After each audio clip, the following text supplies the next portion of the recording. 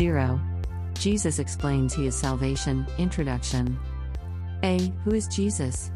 Who is this man who stands at the apex of human history? According to many, Jesus was a great man, a distinguished moral teacher, a wise human philosopher, and even a prophet. B. Do you know him? C. Here is an account of his story of Jesus whom we are talking about. 1.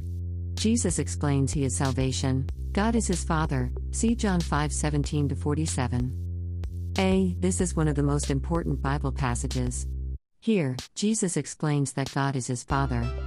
Jesus also explains that all who believe the words of Jesus will have eternal life. The Father judges no one, but has entrusted all judgment to the Son, that all may honor the Son just as they honor the Father. He who does not honor the Son does not honor the Father, who sent him. I tell you the truth, whoever hears my word and believes him who sent me has eternal life and will not be condemned. He has crossed over from death to life.